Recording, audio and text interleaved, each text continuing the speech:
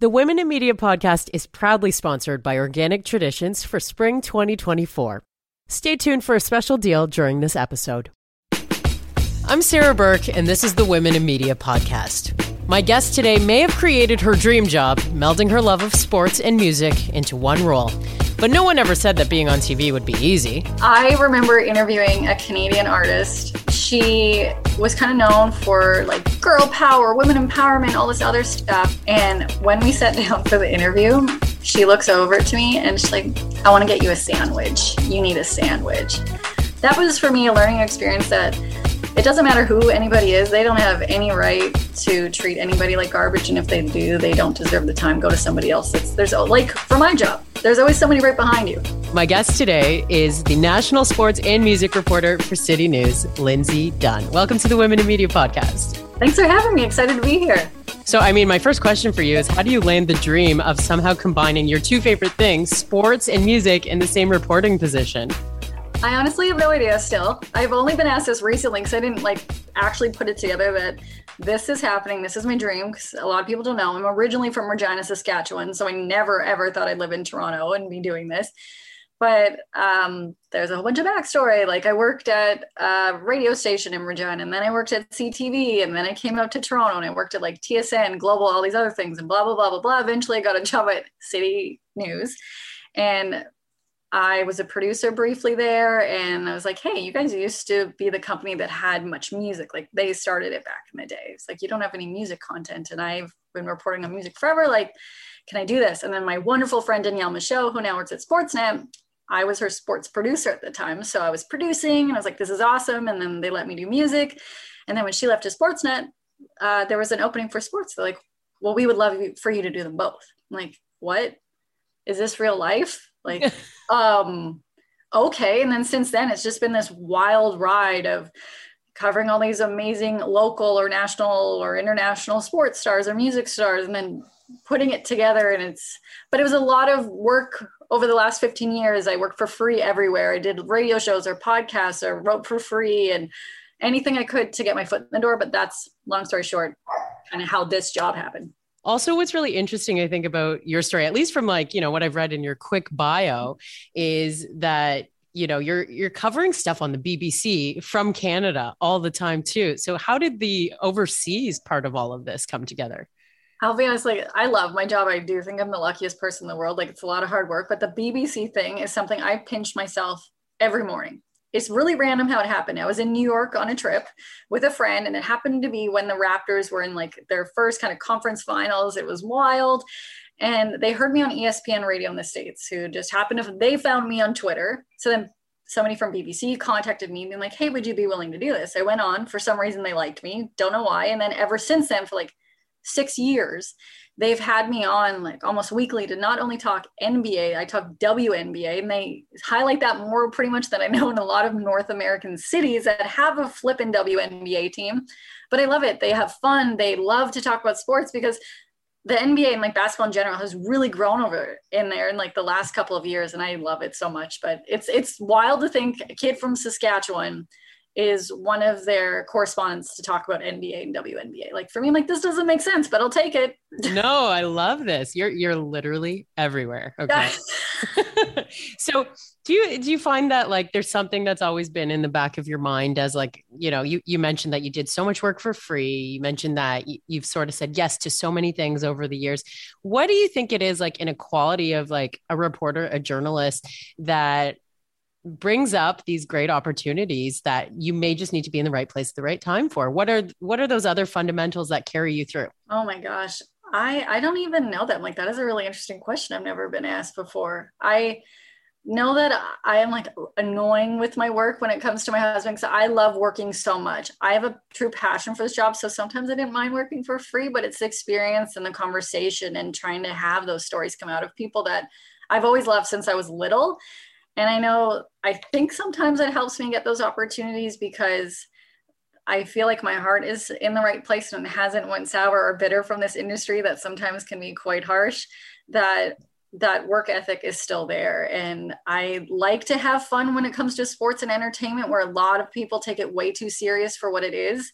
And I think sometimes that will bring up different opportunities where some people may not get them quite yet because they think it's like we're saving the world, but really it's just sports and entertainment. I do want to ask you about the guest list, you know, some of the names mentioned of who you've interviewed. What do you think it is that like makes the Drake interview or the Keith Richards interview? Oh, like how do you humanize someone as big as Keith Richards or Drake? Like, well, Drake to me, like, I'm not super, the only Drake music I know is when it's at the Rappers game. So like, I'm not down with every Drake track. So there, I understand he's a worldwide sensation, but I didn't idolize him or don't idolize him like so many people do. So just like, hey, this is another person that's talented. This is what happened. But Keith Richards has like impacted so much of my life and my husband's life that my husband was there. He was my camera operator when I met Keith Richards, and my husband was flipping out. He was so nervous. And I think that made me calm to realize like this bozo over here is sweating so much, doesn't know what he's going to do. And I was like, this is Keith Richards. At the end of the day, he's a grandpa. He is a father, like a husband. He's just like all of the great things that he's done for music. At the end of the day, he's also a human that puts their pants on one leg at a time. And I like, with it being Keith Richards, if like, you know him, he's just an interesting person to interview. And when you hear him talk, so you knew it just was going to be fun. So I was very calm when I went in to interview him. But Dolly Parton, I was sweating buckets. I was terrified to interview her and Barry Gibb because like, this is Dolly, this is Barry, everything they've done. Like, but then sometimes they're just wonderful people. So then it makes them like, hey, we all really are the same. They have millions of more dollars than I have and will ever have. But hey, we're all just human. And I think that's what you have to remember. And I think a lot of people forget. I'm sure you have a routine for prep at this point in your career. And, you know, I hear a lot of myself with interviews and some of what you're saying, but, you know, there are certain things that I like doing every time for prep. Is there something on your prep list that has to be done or you don't feel quite ready to go? One thing I will never understand, and this is the one thing I'll have to do when it comes to a music interview, I have to hear the song. I have to hear the entire album. I love reading the liner notes. I want to know who was part of this track, from the production to every little detail. And if I don't get that, I actually feel very nervous and underprepared, which sometimes the artists don't write anything that have anything to do with that song except for sing it, which is a talent in itself. But I have to. So I don't care if this means like hours and hours of prep, but I do not want to do the interview, and I won't do the interview if I can't listen to their album. So what's the point? You're not knowing what you're talking about. You can't connect to the song or try to figure out why they chose to play an instrument this way. I have to listen to the album. And I know that sounds crazy. Maybe when people listen, they're like, oh, you would think, why wouldn't you listen to it? The amount of people that don't listen to someone's music before they interview them is a lot. And they can tell, but I want to know what it sounds like, what they were feeling, and try to connect to the song. And other than that, like, I can't do the interview, but I love hours and hours of prep. Sometimes I don't come up with great questions, but I just want to know it. But I don't like going on social media to read about people at all. And I won't watch other interviews. Give me an example of when that has come in really handy and had an artist like really open their heart to you and share something special. Recently is actually Harry Connick Jr. He released an album, and it had, I don't know, more religious tone to it. And he took a different tone on Amazing Grace and even wrote his own kind of, I don't know, Christian. I don't want to say it because I don't actually know the religious domination for it, but I listened to every kind of note, and I listened to the album multiple times, and I picked up on kind of instruments. I was like, what is this? I don't really ever record or remember hearing someone use this before, or he sang this lyric. And so I made sure I wrote this down, and I asked him, and he stopped. He's like, you are the first person I think that has actually listened to the album. I'm like, what? And he did like 30 interviews before me. And then he's like, why did that stick out? I'm like, and I actually could back up why I thought this worked. And then like the next question, I said, I noticed you stopped kind of during this one verse and this instrument came on. I don't know what it is. And then he stopped. He's like, how did you pick this up? You're the only person that, and then he went off the Zoom, grabbed the instrument and brought it in. He's like, I brought this, and it's because this actually was my mom's, and she played it this part, and gave me this really detailed connection story to it. And actually had the PR person I was dealing with give him my email address, and actually wrote me a note after to say how grateful he was that I actually took the time to listen to the album, which then, like, you know, like that's kind of heartbreaking. because an artist will put so much work usually into an album or a song, and a lot of people can't take the time for 2 minutes. Like I understand sometimes listening to 45 minutes is a lot, but it's our job. It's literally our job to research it. But Harry Connick Jr. is the one that stands out the most. Is you could tell that he appreciated that there was effort, any effort at all put into the interview. Well, it also takes loads of experience to get to this point where you know that you're getting, you know, these moments, special moments with people that you're interviewing. How about maybe a lesson learned from an early interview in your career, maybe back in Saskatchewan, that didn't work out so well? Oh, I still have those moments. It happens. Some people, they'll look at me and they just don't like me. Yeah, like they just don't like me. I'm like, well, that's your point. If the fact they don't like that, I'm happy. But I remember interviewing a Canadian artist. I will not name her. That's okay. But she was kind of known for like girl power, women empowerment, all this other stuff. And I was like, great. Like, I want to showcase you to the world too. There might be the odd person that doesn't know you, or maybe everybody knows you. I don't know. And when we sat down for the interview, she looks over to me and she's like, I want to get you a sandwich. You need a sandwich. And I remember just kind of being confused by the question, like maybe my stomach growled, but no, like when she read it, it's because she thought I was underweight or like whatever. Just, it was not called for. And I still to this day don't understand what was their problem, but I let that completely consume me for the entire interview. And I aired that interview, like minus that part. It's like, I shouldn't have given somebody that had such hate in their heart any airtime, because there's literally millions of other people. But that was for me a learning experience that it doesn't matter who anybody is. They don't have any right to treat anybody like garbage. And if they do, they don't deserve the time. Go to somebody else. There's like for my job, there's always somebody right behind you. But that was a huge learning experience, is like, it doesn't matter who anybody is. If they don't treat you or anybody like a human, they're not worth anybody else's time. Wow. I don't know what I would do in that situation, but yeah, that would have taken me by surprise. And I don't know if I would have, it's almost like you don't know how to recover from something like that. When you think back to, you know, that story you just told me right now, is the lesson learned there to bring everyone down to the same level playing field as you're talking to them, kind of the same as the Keith Richards? Yeah, because like it's there. If sometimes I will put somebody on a higher pedestal if they are like this wonderful person that does amazing things for the community and they give back. But I mean that like they're doing such good in the world, but it's not like I'm going to go out of my way and go crazy over stuff. But everybody should be on the same playing field. If they think they're better than me, that's their choice to think that they're better than me. I do not think I'm better than anybody. Oh my goodness, no. Like, but at the end of the day, we really are. We're all from the same flipping planet.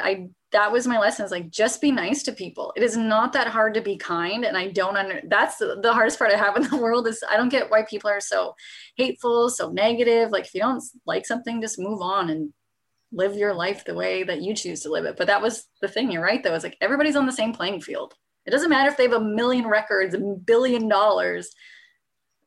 just be nice. Yeah, that's like the least you can do in this business. And it's very hard for people to do that. I'm sure you've experienced that multiple times as well in all areas of this field of lovely journalism. For sure. It's interesting too. I'm thinking to like, you know, the posts like from Jonah Hill about body image. Oh.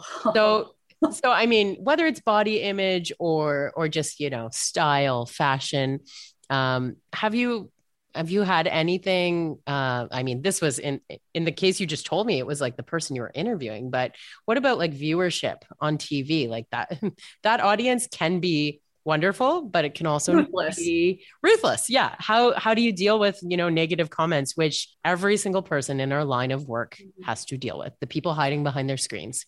And it's even people in the industry that say we're coworkers with, or they're your boss. I'm not talking about my job right now, but previously, just how critical they'll be of something you wear, how you look, or how your hair is. The amount of comments I get, like I actually don't read mentions on social media. Mostly it's like, I don't care. I don't know why a lot of people would care about what I'm doing, but for the most part, I don't like go on social media and scroll through stuff a long time because I find it a waste of my time. But I see sometimes somebody will send me a screenshot, be like, just so you know, this is on Instagram or whatever. And it'll be someone either or YouTube commenting about how my work should pay for me to get a boob job. I'm like, well, if they got a boob job, how would that improve my journalism? Like, how would that improve that interview in any way? or about my face, or about my dress not being tight enough, or my dress being too loose, or why are you wearing dresses to cover basketball or hockey or whatever. It is constant for like the 12 years I've been doing this all day. And it's like, it doesn't bother me anymore. Like, it's annoying. It's like, I know for a fact most men do not get these comments about what they're choosing to wear. But because of it, for like the first 7 years of my career, I only wore blazers and like pantsuits, which is not me. The odd time I'll wear it, but it's very like constricting. I hate pants in general. I'm lazy. You feel like you're like moving around like that. I'm a robot. And it's just uncomfortable. Whereas like a dress is the laziest thing you can wear. And that is why I wear it. And like, I used to only wear high heels, and now I wear I wear Converse or wear sneakers because it's comfortable.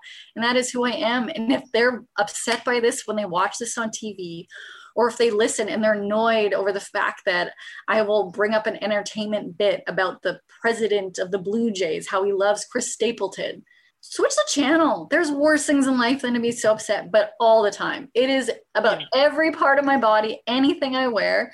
And it took me years to not give a rat's I don't know if we can swear, but a rat's ass about it, because it's my life. And if I'm not wearing something offensive, and I can do what I want, and I can wear what I want. And if you don't like it, then man, you have a pretty good life. If that's your biggest issue, is that a TV reporter is wearing a dress that you think is inappropriate to be wearing inside a hockey rink. Yeah. Oh, yeah. Right. Yeah, exactly. Like, wow. And I just think like a lot of them are just angry, and it's usually, but sometimes they'll come up to you in person and just rip you a new one. I'm like, well, I hope that made you feel better.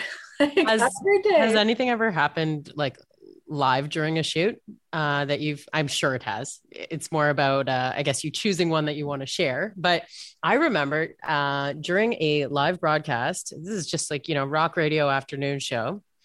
When I was doing afternoons in London, it was a patio broadcast once a week. So at the bar, there were certain promos, people could come win, enjoy some food with us, whatever. It was around the time that the In the Pussy was going on.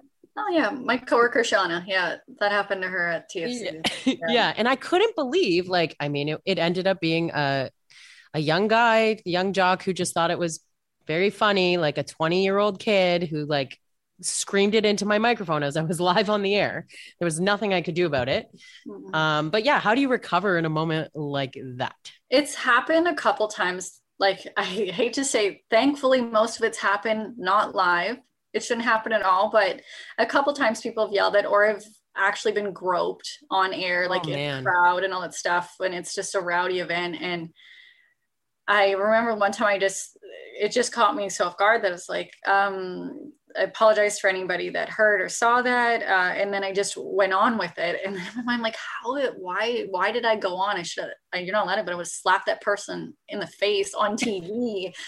But it's happened a couple times where I just like said, like, I apologize to the viewers, and I moved away and then went there. And when I think about that now, I'm like, that's not okay. That is not right. Because nobody, however you identify, should be assaulted or groped on their job, whatever you do. But it happened. And that's how I recovered, is I just kind of moved and pivoted live on air and just said like, hey, anyways, this is what's happening. Let's focus on this.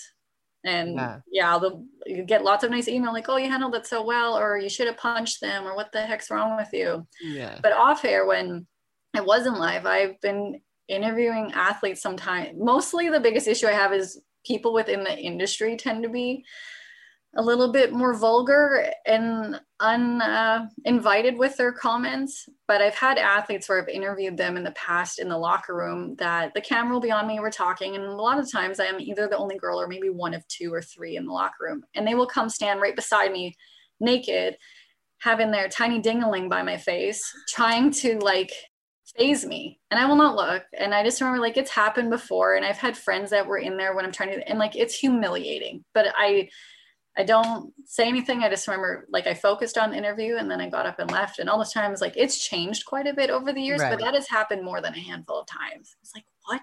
Okay. So that's, a little bit of the BS that we sometimes have to deal with behind the scenes. But, on camera, you are so confident when you're interviewing, and to be able to do that with like, say, Kobe Bryant, the same way that you would with Keith Richards, like that's a skill that not everyone has.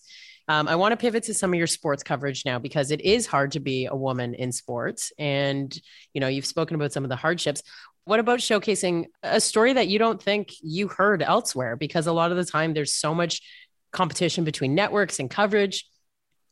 That is my favorite thing to do. And I know a lot of other reporters in this industry, they can't stand me. It doesn't bother me, but I know they can't stand me because I don't want to do the traditional interview of like, oh, your 3-pointer has been off. You've only made so much of this, or how's your stick handling go, or your footwork on the pitch, blah, blah, blah, blah, blah, blah. I'm like, everybody has that story.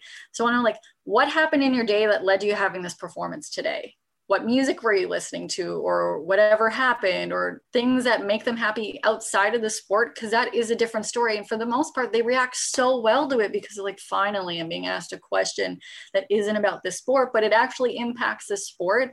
I love getting those answers. Like the Mark Shapiro interview I talked about earlier with the Jays, he couldn't talk about like any of the trades that were happening. He would have got fined, all this other stuff. So really it's like, well, there's not a lot we can talk about right now. So I just said like, tell me how your day started. He's like, oh, I got this new Chris Stapleton album. And then we went into this and how music impacts kind of how his process throughout his day and all that stuff. And I know nobody else had that. But of course, you get a lot of hate mail because like, you sure didn't be doing sports. This is what girls can't do sports. I'm like, well, I guarantee nobody else would have had an interview because he just would have said no comment, no comment, no comment, which like, it's annoying. But I love it. And especially because covering the sports and having like, I'm the producer of their sports. Like I'm a 1-person band here. I get to pick showcasing female athletes all the time. Like there's a phenomenal cyclist out of Ontario named Ruby West, and like her quest to go to the Olympics, and knowing nobody else has that story and just that they get to share it. I don't even have to be on the TV for it. It's a big moment for them and the goals they're trying to make. And if somehow you're a little blip in there, that's the rewarding part. Like, I don't care that I'm on TV. It's actually uncomfortable that people see my face because I hate brushing my hair and all that. But like getting to hear those stories and share them is the best part of this whole job. And it's why I went into it. And I really hope that doesn't go away. It's Sarah Burke here, the host of the Women in Media podcast and the founder of the Women in Media Network. Yep, now there's an entire network. I've been working really hard to get things off the ground. And what would I do without coffee? I can barely function without it. But I feel much better about putting a coffee that's full of superfoods in my body. I've been loving the Focus Fuel instant mushroom coffee from Organic Traditions. And of course, all the ingredients are organic. It's packed with lion's mane mushroom to support memory, focus, and cognitive function, adaptogens to nourish your brain, and MCT powder to boost your energy and improve mental clarity. And before you make that face, no, it doesn't taste like mushrooms. It tastes like coffee. Actually better than most. There are hints of cinnamon and vanilla, and it is absolutely delicious. Did I mention it also just won Best New Mushroom Enhanced Beverage in a 2024 Brand Spark survey? Want to try the Focus Fuel mushroom coffee yourself? Head to organictraditions.com and use the promo code WomenInMedia20 for 20% off at checkout. And by the way, that applies for the entire site, not just the coffee. You're welcome. Just add water and get at it. Well, what was the moment that you knew you had to do this for a living? If we go back to Regina. The moment I knew that this was an actual career wasn't until like I was grade 12. I didn't even know it was a possibility. My favorite sports writer, I used to like cut their column out all the time with the local paper and all of that and look at it. I just never knew that was a job. And then when I met them, found out this was a career, and then they kind of guided me and like, you can go to school here, here, and here, and these are your paths. And then I went to school at University of Regina. And what a lot of people don't know is I'm actually really shy. So the fact like you're a great interviewer because you're making me talk, but it takes a lot for me to like get warmed up to prepare to interview somebody because I just get really shy and nervous. I would not have guessed that at all. Yeah. So University of Regina, I failed miserably because I was really shy and I didn't want to go out of my comfort zone and talk to people to do pieces for the local paper. So I went to school in Calgary where I didn't know a soul. And then you're forced to be pushed out of your comfort zone. And that really helped me. And that's what I was like, this is something I can go for. I don't care what it is I do in this industry. I started off as a board op at a radio station and I loved every moment of that. Yep. And then that's when I was like, I can do this. I don't know how long it's going to last, but I'm going to love every flipping moment of it. And I have. There's some days that really suck. There's some parts of this industry that are brutal that I wish didn't exist. But yeah, it wasn't until I was like grade 12. And then after college, I'm like, I really actually can do this magical job.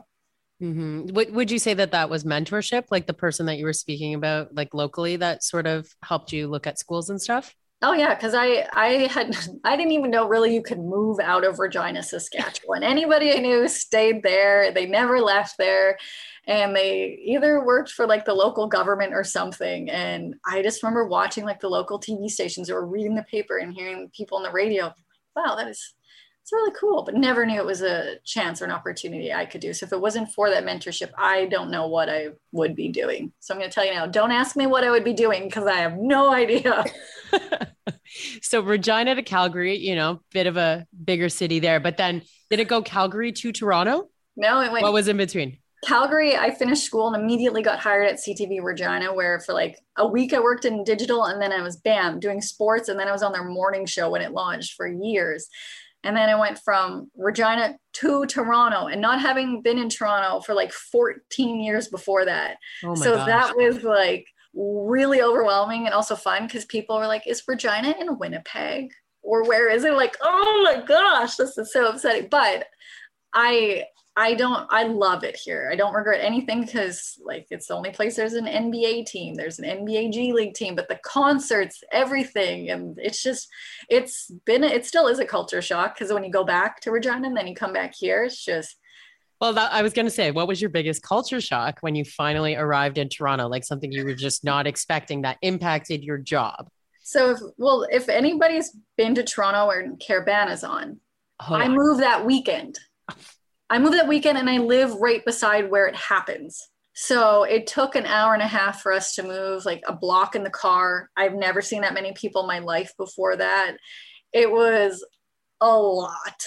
And yeah, that's the thing when events are able to come back, just the amount of people still is like, you're all in the same place that I am. I don't understand this. I imagine you went through something similar with like Raptors championship, everyone gathered like for the parades and all that kind of stuff. Now, here's a tidbit people don't know. I actually chose not to cover the parade. I know, that's wild. Whoa. There's way too many people. You knew it was going to be chaos. I just flew back actually from London, England, like the night before, but I was here for the parade. And I was like, I'm going to sit this one out. I actually didn't even watch it until like maybe a year later for the anniversary, but it was like, it's so many people. And I don't think any of us anticipated it would have been that long, but I just chose not to go. I'm like, it's too many people. And those are one of the days we're all going to get the same story. I'll let everybody enjoy that moment and not be in the way throwing a mic in their face. What a valuable lesson too in this industry is like knowing when you're not going to have an exclusive and you don't need to bust your ass.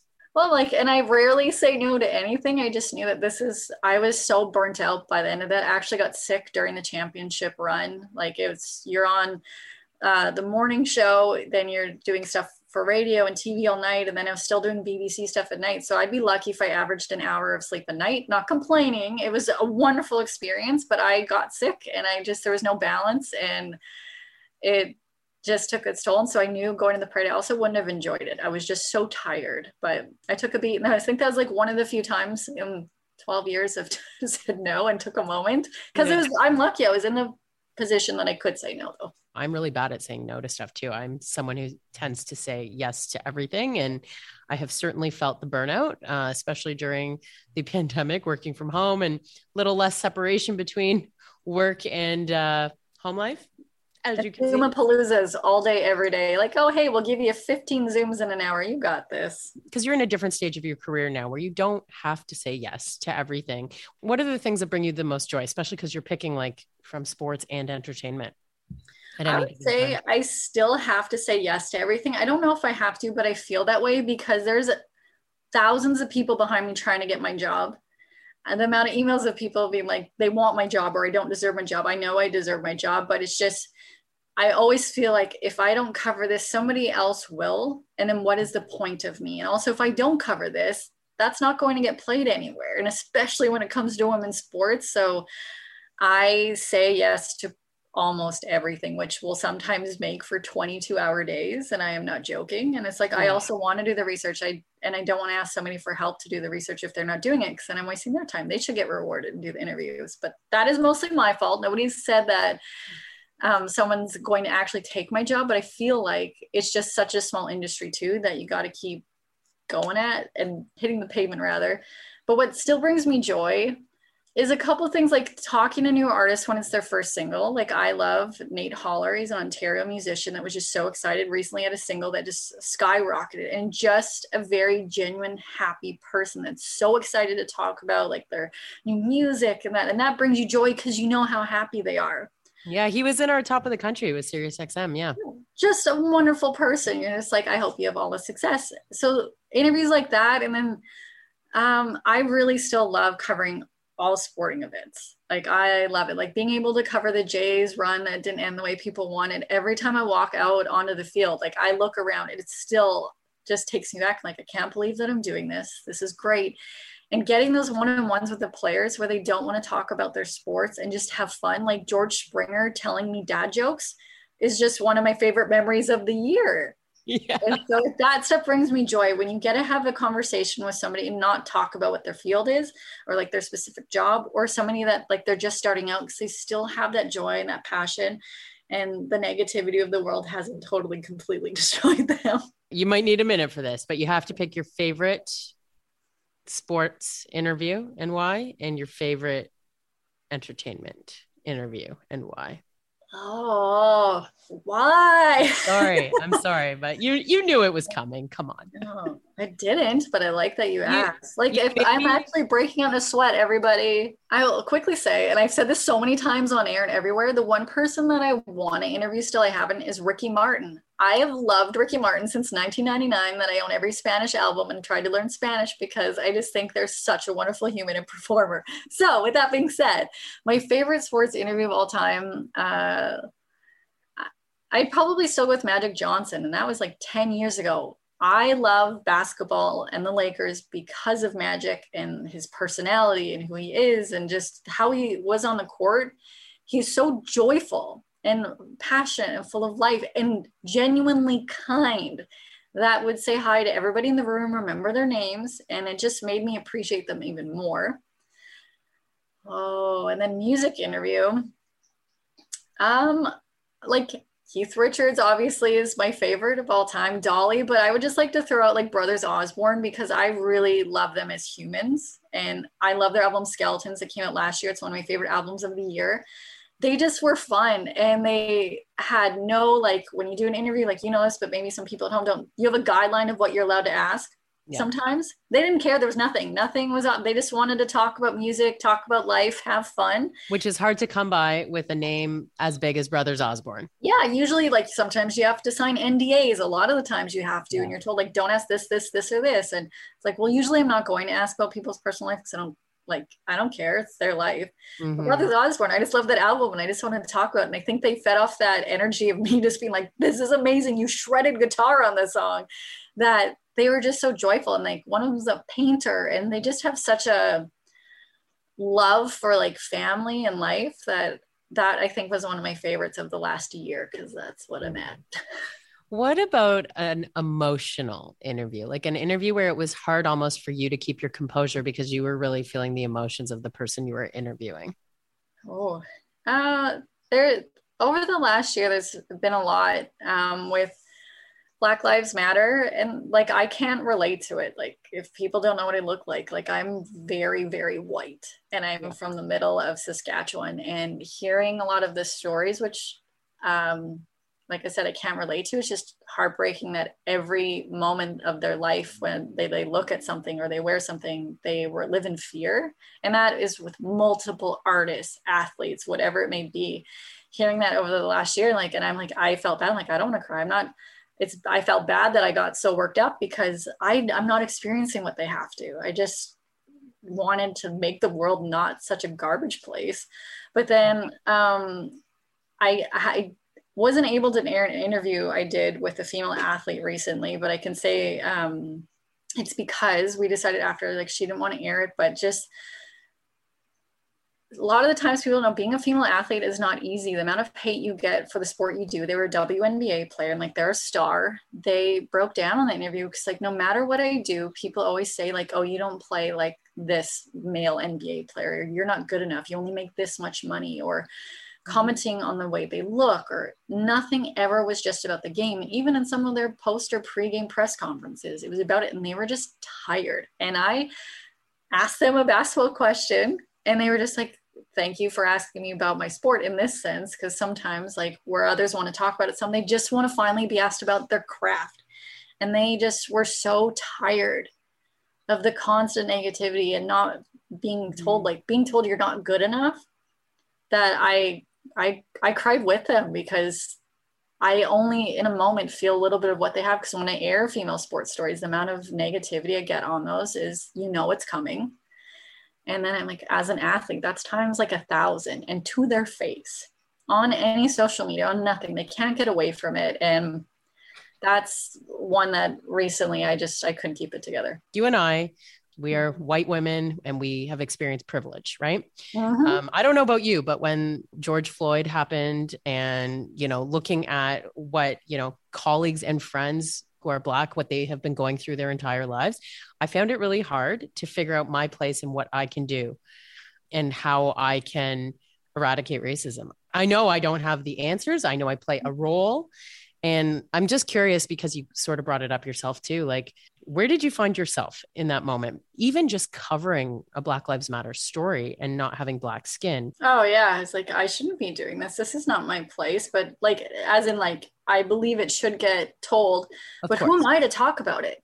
Like, I can't relate at all. I felt like I would never do it justice. And so there's fellow journalists that asked, like, I'm like, I don't know what to do. I just feel like I want to help. I can't believe, honestly, how is this the world that we live in? And I know coworkers of mine, they get called inappropriate names and like discussing racist stuff all the time. And that's like not new. And you try to help them. And then if somebody's around is saying like, we're sorry this happened, but it's been really hard, because I still don't know what to do. All I know is with this platform that I'm not searching somebody out for the color of their skin, but I make an effort to make sure that representation there's more of, because there's just a lot of white people that voices seem to be a little bit louder. So it's like, if I can at all somehow use a platform I have to share other voices that have great stories, and maybe make more of an effort, just be more conscious of what I'm putting on air. Because other times I'm just like, oh, this is a good story, we'll put it on air, to make sure that all voices are heard. Like, especially when it came to some athletes, like I wasn't hearing, or artists, like they didn't have the big PR names behind them. So it's like, if they're reached out to me in a DM and they were legit, I'm like, let's do this. That's the only thing I'm going to do. I still am learning. I've read books, I've spoken to people. It's just, I don't know if anybody has the answer. It's just, I know people are trying, and it's the same thing at the end of the day. It's like, don't be an asshole, be kind, don't be racist. How is this hard, people? I'm just looking at, some of your accolades from your career here. Of course, your publicist provided me with a few notes, but, I'm seeing that you've been nominated and have won a couple different Canadian Screen Awards. Is there one that means more to you than the other, nomination or award or otherwise? And how do you view awards? I'll be honest, none of them mean more to me than the other. They don't really mean anything to me. I'm sorry. Like, it's great if people like awards. I just don't, it doesn't validate me at all if I get nominated for best sports anchor or best entertainment reporter or best whatever it is.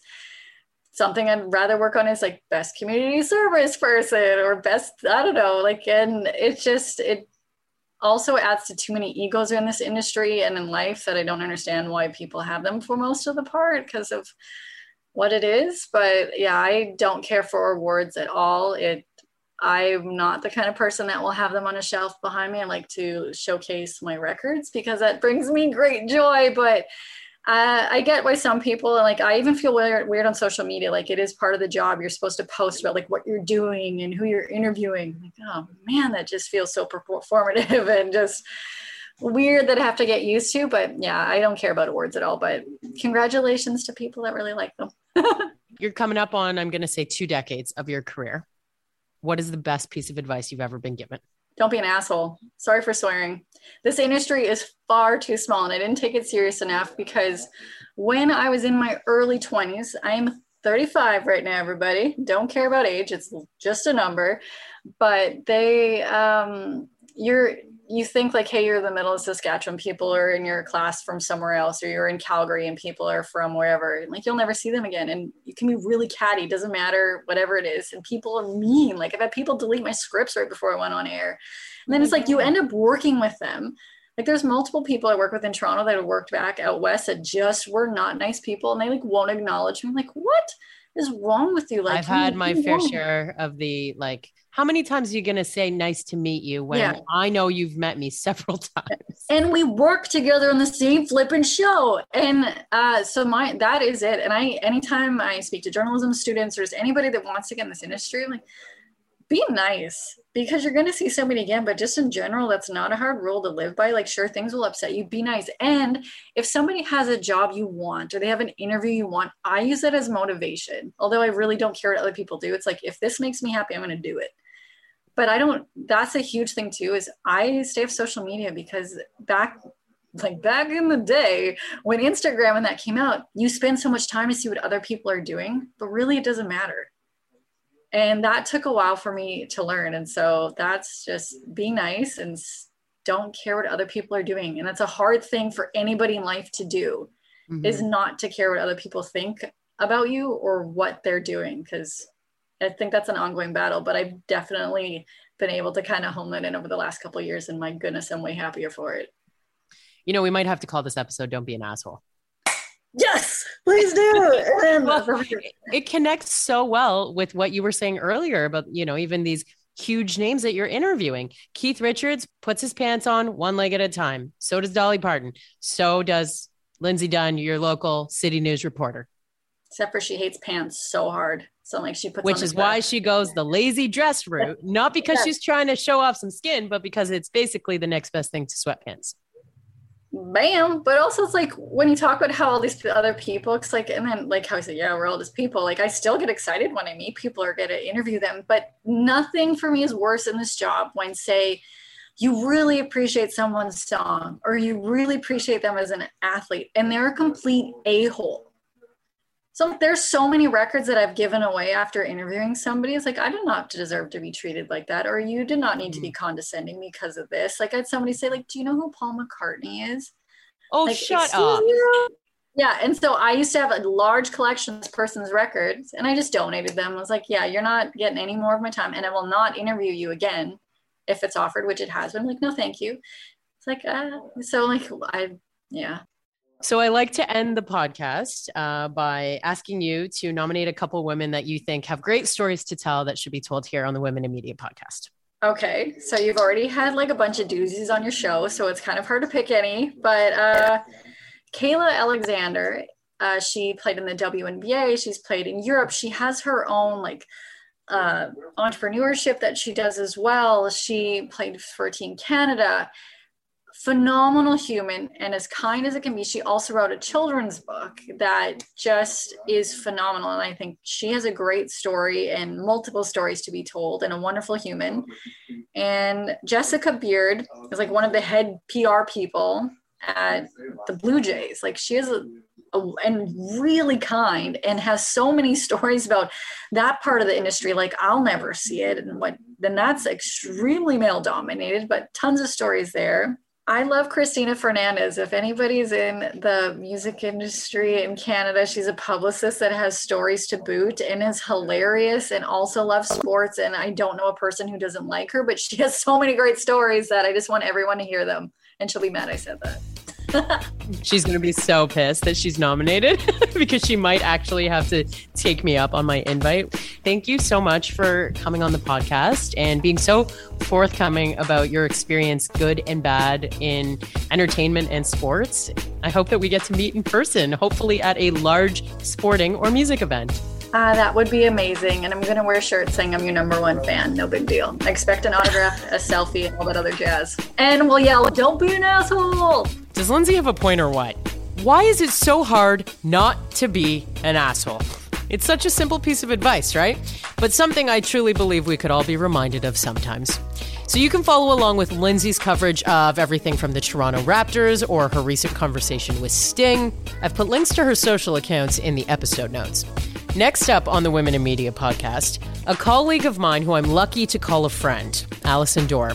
She not only hosts The Breakdown on SiriusXM's Canada Talks, but she's also the founder and CEO of Howl and Roar Records, a female-centric comedy label. And finally, if you could give this podcast a follow on your social networks at Women in Media Pod and hit the subscribe button on your favorite podcast service, that gets these conversations with great women into more ears and feeds. Thank you so much for listening.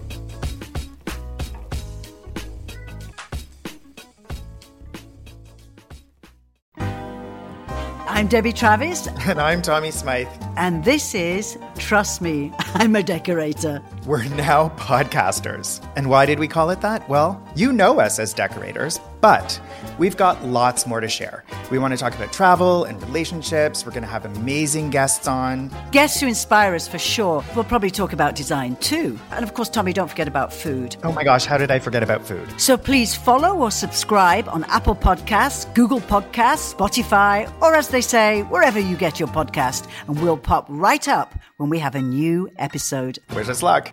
This podcast is distributed by the Women in Media Podcast Network. Find out more at womeninmedia.network.